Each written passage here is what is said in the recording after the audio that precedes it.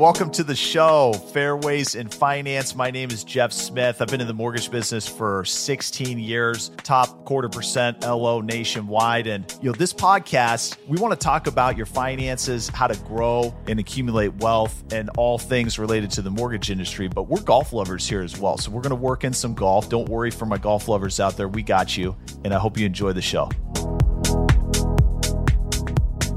Hey guys, if you enjoyed this episode today, please share it with anybody who's in your network. I'm working hard to grow this podcast and depend on referrals from the audience like you.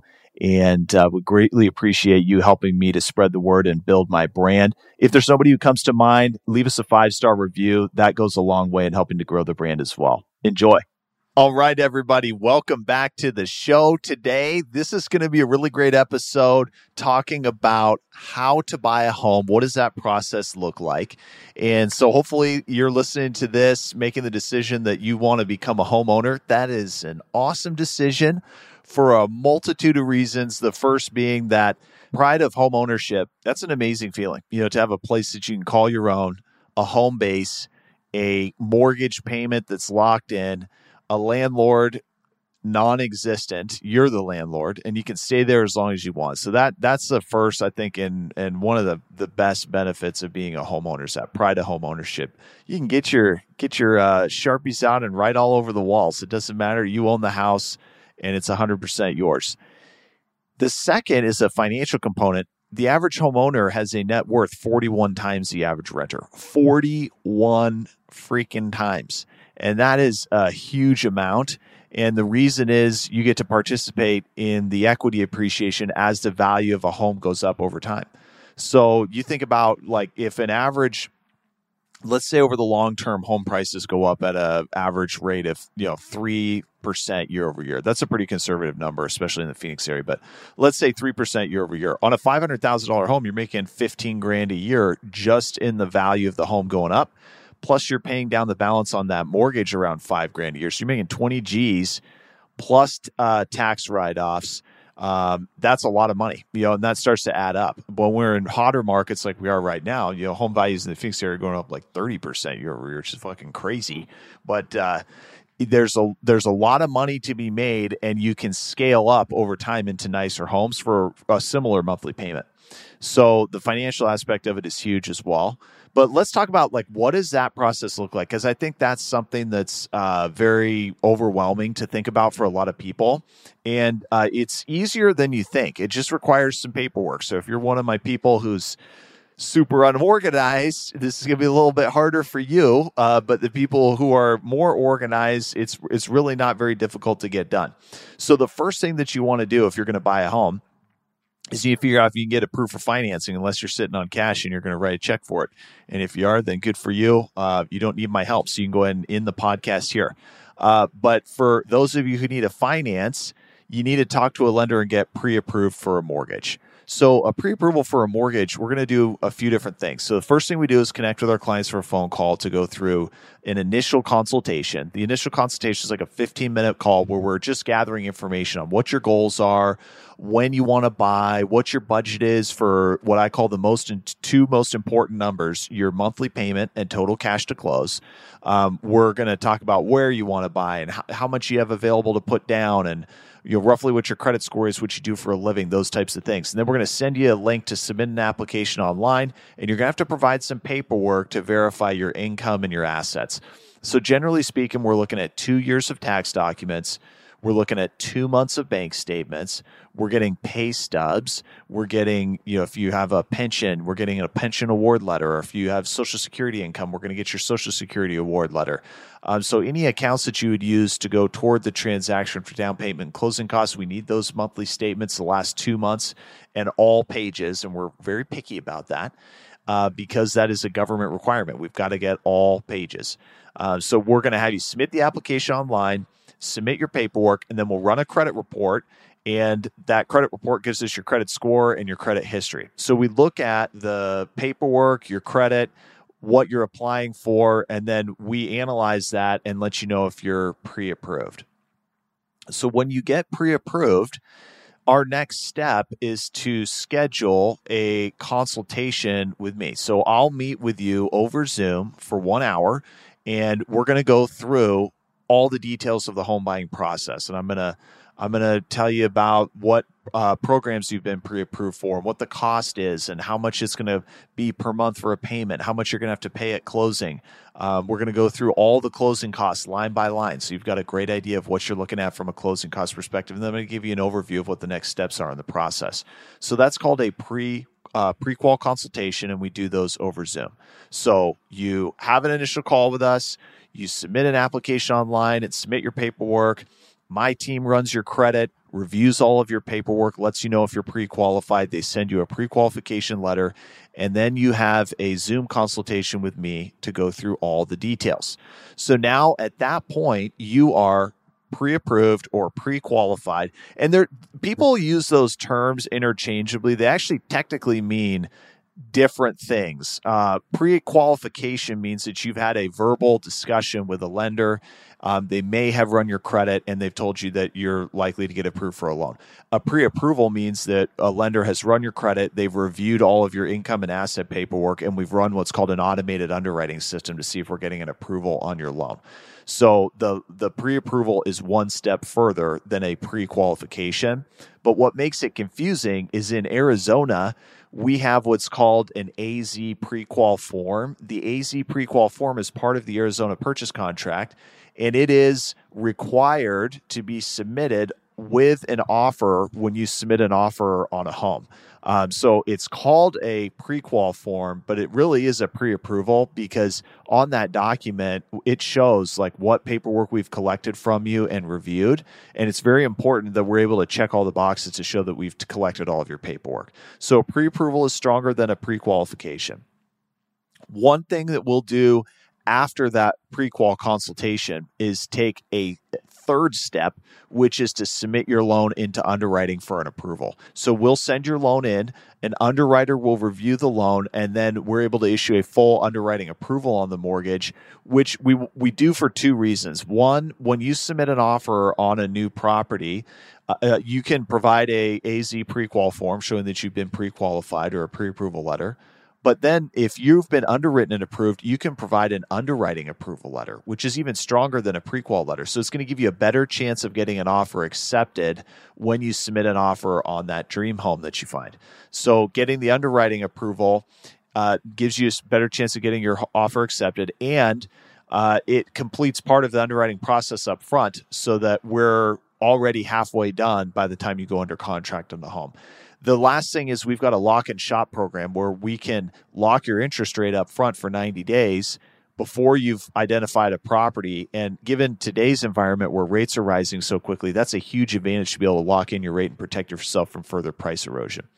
So we'll have the pre-qual consultation, then we'll submit your loan into underwriting, and now you've got the opportunity to lock your rate. So let's recap that. So you submit your application.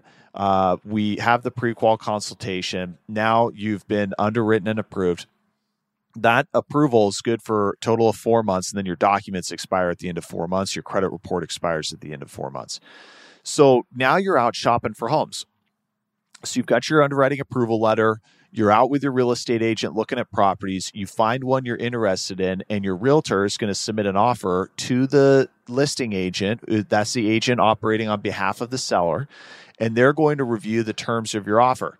So they write all that up on a purchase contract, an Arizona residential purchase contract, and that has all of your terms for the transaction. So when you want to close, how much you're putting down, like what the price is going to be, what type of financing you're doing, all of these different terms. So your agent will help you negotiate with the seller and their agent. They handle that negotiation part of it for you, which is why it's really important to work with a strong realtor, because the better the realtor, the better they are at negotiating. And the better they are at negotiating, the better chance you have of getting your desired terms on the transaction. So the real estate agent will negotiate on your behalf until you guys have agreed to terms, and then you're what we call under contract.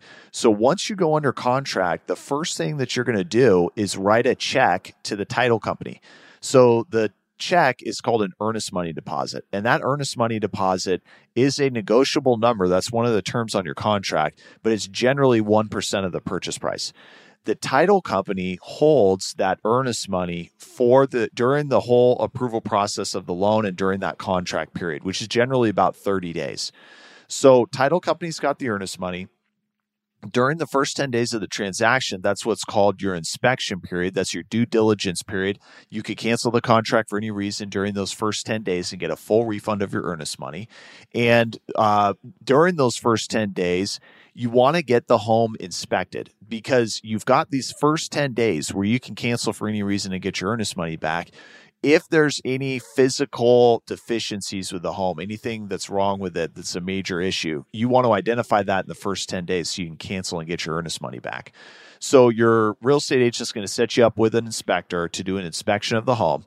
I generally tell people to plan on $400 to $600 for the cost of a home inspection. You'll pay that directly to the home inspector, and then they'll give you an inspection report, which is a detailed write-up of what kind of condition the home is in. And they'll point out anything that's majorly wrong with the property. They'll let you know about little things that are wrong with the property and maintenance items that need to be done.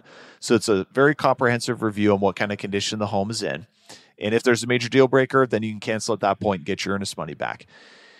If, assuming everything's good on the home, now you're continuing to move forward in the transaction. So while you're going through this inspection period in that first 10 days, we're also starting the approval process for the loan. So if you haven't locked an interest rate yet, we'd be sending you updated terms and giving you an option to lock your rate. We would have disclosures for you to sign with an electronic signature. We would ask you to set up a homeowner's insurance policy to cover the new property. So you have to have insurance on the home to protect and rebuild the property if it were to burn down, like from fire damage or major water damage. And so we're going to have you set that up. And then we're going to order an appraisal for the loan. So we're going to send an appraiser out to the property to give us an estimate of the home's value. We collect the appraisal fee up front at the time that we place that order. And the appraiser is going to go out to the home. They're also going to do like a high-level inspection of the property, just to make sure there's no major issues with it. And then they're going to come up with an estimated value. Now, I always tell people, like, don't put too much stock in whatever number the appraiser comes up with in terms of a value. You could send two appraisers to the same house on the same day and get two different numbers in terms of what they think the home is worth. It is a subjective analysis, and it is not a concrete number. So if your home appraises above the purchase price, you don't want to read too much into it. If your home appraises for less than the purchase price, you also don't want to read too much into it because there is a subjective element to that report. But when it comes to the loan, if you're putting the minimum amount down for the mortgage, it has to appraise for at least the purchase price. Otherwise, you have to put additional money down, or you have to renegotiate the price with the seller. So the number is important if you're putting that minimum amount down. If you're putting more than the minimum amount down, then you're able to absorb a low appraisal, but it may affect the terms of your financing. So that's the appraisal. You get a copy of that appraisal report once it's done. And then we have underwriters to review all of the paperwork that you provide us. So all of those 2 years of tax documents and W-2s and bank statements, and we might get a blood sample from you or a firstborn child. Any of that stuff gets sent into underwriting to be reviewed by an underwriter, and they're basically confirming the numbers that we have on the application. So that we want to make sure that everything that we have on the app is accurate and is in alignment with what's showing on your documents. So our underwriting team reviews all that paperwork, and then they say, okay, the loan is approved. And once we've got final approval on the loan, now you're moving forward through to closing. So when we go through closing, you're going to get a document called a closing disclosure, CD. And the CD has the final numbers on it for closing. You have to sign that document or at least view and acknowledge that document 3 days prior to signing any closing paperwork. And then we send the closing paperwork for the closing to the title company. So we send that documentation over to them. They'll schedule an appointment for you to go physically sign that paperwork with a notary. And at that point, we also have the number for your total cash to close. So the amount of funds due at closing for down payment plus closing costs. So when you close on a mortgage, you're paying your down payment, you're also paying closing costs, and that total between the two is what we call total cash to close. So let's just say for round numbers, your total cash to close was $100,000. And let's say your earnest money deposit was $5,000. If you put $5,000 down up front, you'd have $95,000 remaining for your total cash to close. So that money needs to be paid to the title company with certified funds, either an earnest money check or a wire transfer from your bank. And then you're going to get scheduled to sign closing paperwork with a notary. So you'll sign 3 million documents, the deed of trust, the note, which is the terms for all the terms for the mortgage, all kinds of different disclosures that get signed in that process. You'll get a copy of that. You'll send your money to the title company, and generally you sign a couple days prior to closing. So you might sign your closing docs on a Wednesday, and then the transaction funds and closes on a Friday. So let's say you're closing on Friday. On that day of funding, we're wire transferring the money for the mortgage to the title company. Now you've paid the title company your down payment and closing cost money as well.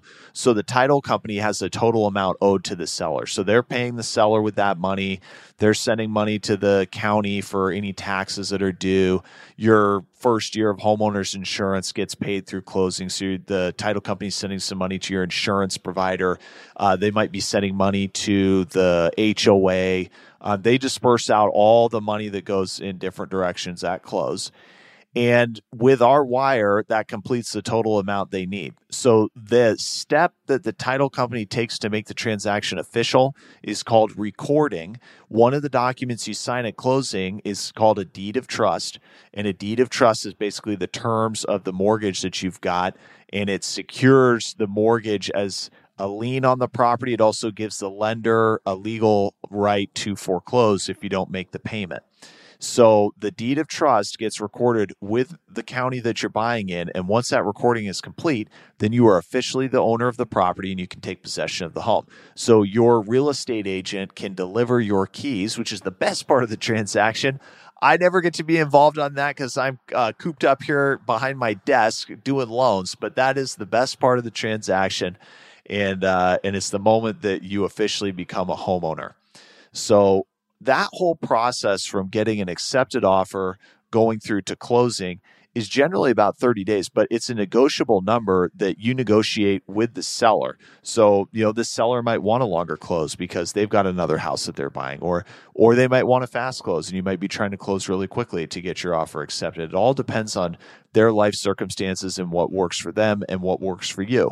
Right now we're in more of a seller's market. So a lot of the transactions the terms of a lot of the transactions tend to be leaning more heavily in the favor of sellers versus buyers. But we're starting to see the market turn. And so, eventually that's going to balance more out where, we're in less of a seller's market or maybe even back to a balanced market. And then the terms would be more, even between buyer and seller. And we've been in buyer's markets in the past where really the terms are favoring the buyers. The sellers are giving credits to buyers for closing costs and other types of incentives to try to attract buyers. So it all is market dependent in terms of how that gets negotiated. But now you've closed on your mortgage. When is your first mortgage payment due? Well, mortgage payments are due on the first of the month, and they start on the second month after closing. So let's say that you close on a home in June. Any day in the month of June, your first new mortgage payment would be due August 1st. That August 1st payment covers the interest from the month of July and only July. But if you closed in June, you're going to have some days of interest remaining to cover the month of June. So let's say you closed on June 15th. First new mortgage payment would be due August 1st. And that August 1st payment covers the interest of the month of July. But if you closed on June 15th, you would have the loan for 16 days from the 15th of June through the 1st of July. So we collect those 16 days of interest at closing, and that is called prepaid interest. And that's part of the closing costs that you pay at the end of the transaction. But then from that point forward, the mortgage payment is just due the first of every month thereafter.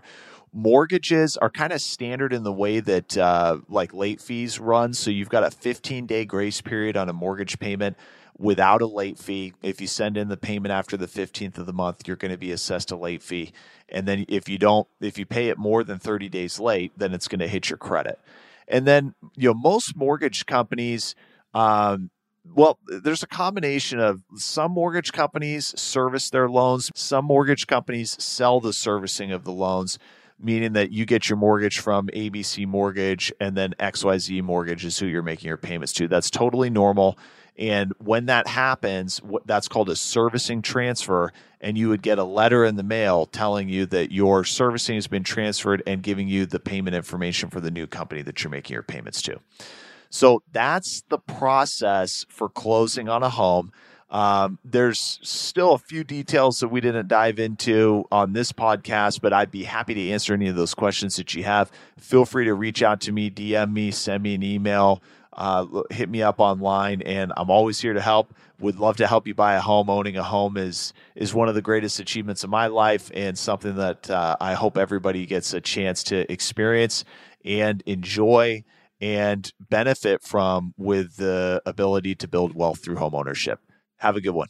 Hey guys, thanks for listening. I hope you enjoyed the show and got some valuable information out of it.